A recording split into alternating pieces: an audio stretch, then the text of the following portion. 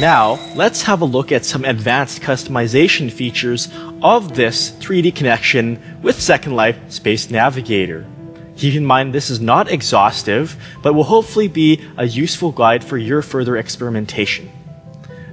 Now, let's go to the Edit menu and in the Preferences. And remember where we were? Input and Camera tab, and right here to get the joystick set up.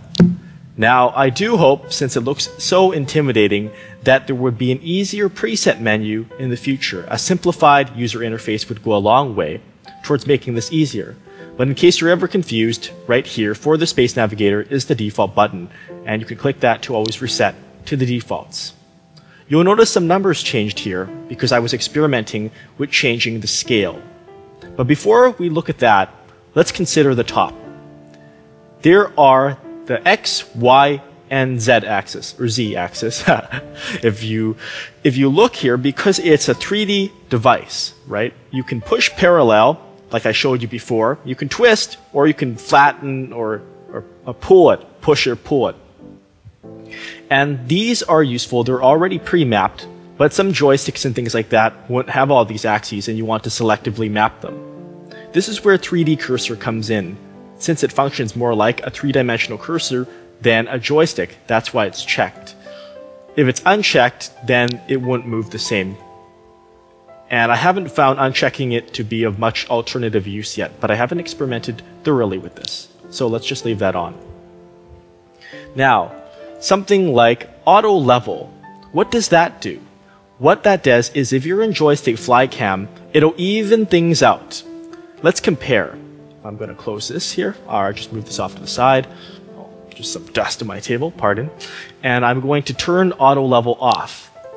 And now on the Space Navigator, I'm going to go into flycam mode. And you'll notice when I am going to handle this, I'm going to move upward, okay? And then I'm going to, for example, twist around. And see, the horizon is crooked, and it stays crooked. However, if auto level is on, it will smooth itself out. Like that. And you just saw that. So I can show you that again. And notice now, if I try to make it crooked in any sort of other way, it will level itself out nicely. So that would help you if you're getting kind of dizzy.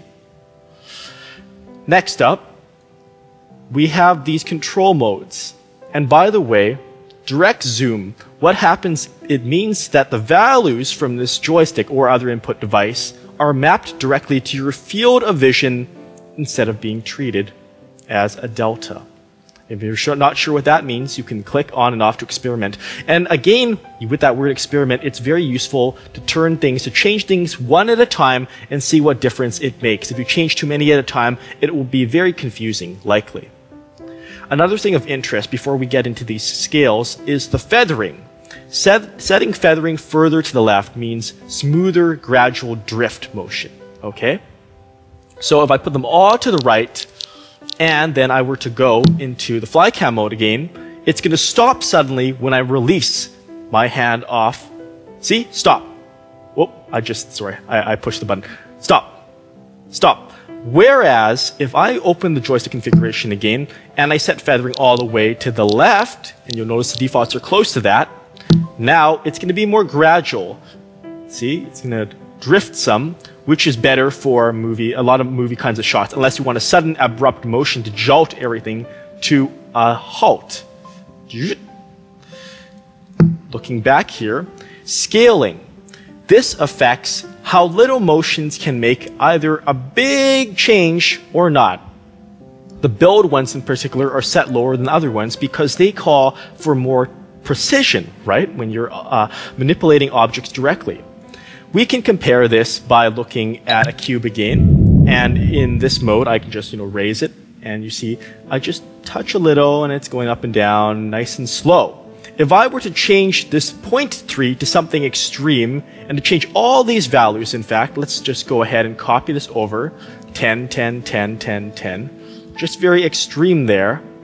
And now, if I have a tiny motion, whoa, it's gonna move it a lot quicker and more hyper because it's scaled, so the values will be greater, and I've lost track of it. Oh, good riddance. But that's what it does. These dead zones control where in the Space Navigator it's sort of like in the middle of a range of values where moving it would make no difference, hence the dead zone. And it's pretty small here because it's already been pre-customized. These are all kind of really jiggly. I know I would be, when my previous experiences with a joystick, it would remain kind of level. And I think this needs to be made more useful, more intuitive, because right now I'm not really getting a great sense of whether I'm moving something or not. It's because it's so hard to read. I think that's certainly one thing we could do to improve the usability. If I was moving it and it tells me, you are moving this axis, or let me easier map an axis if I tap an axis and then it says, which one do you want to map this to? So that would be something for future consideration. We're in the prototype years. Haha. You'll notice the zoom mapping. If you want to turn any axis off, you set it to -1. And zoom mapping currently is off, but that correlates with zoom scale, which can be used in conjunction with the joystick flycam. Let's have a look at, let's see what else is there. Well, in tinkering with these controls, I discovered something pretty funny. You'll notice that this is all set to -1 because all these axes are disabled except for the zoom mapping. Now I set that to 1. And I set the zoom scale to 0.01 and the zoom dead zone to 0.01. This isn't of much use, but I just wanted to show you. You may remember in a previous video tutorial I emphasized the use of view, zoom in, and zoom out. And I know with another joystick I was able to use the flycam to the earlier version of these controls to zoom in and out smoothly. Well, it so turns out that with these settings, and I haven't figured out how to optimize them with the Space Navigator yet, but with zoom mapped this way and scaled, and so on and so forth, what happens when I go into flycam mode is sort of a trip into the Star Trek zone. Oh, isn't that cool? That could be a pretty cool special effect.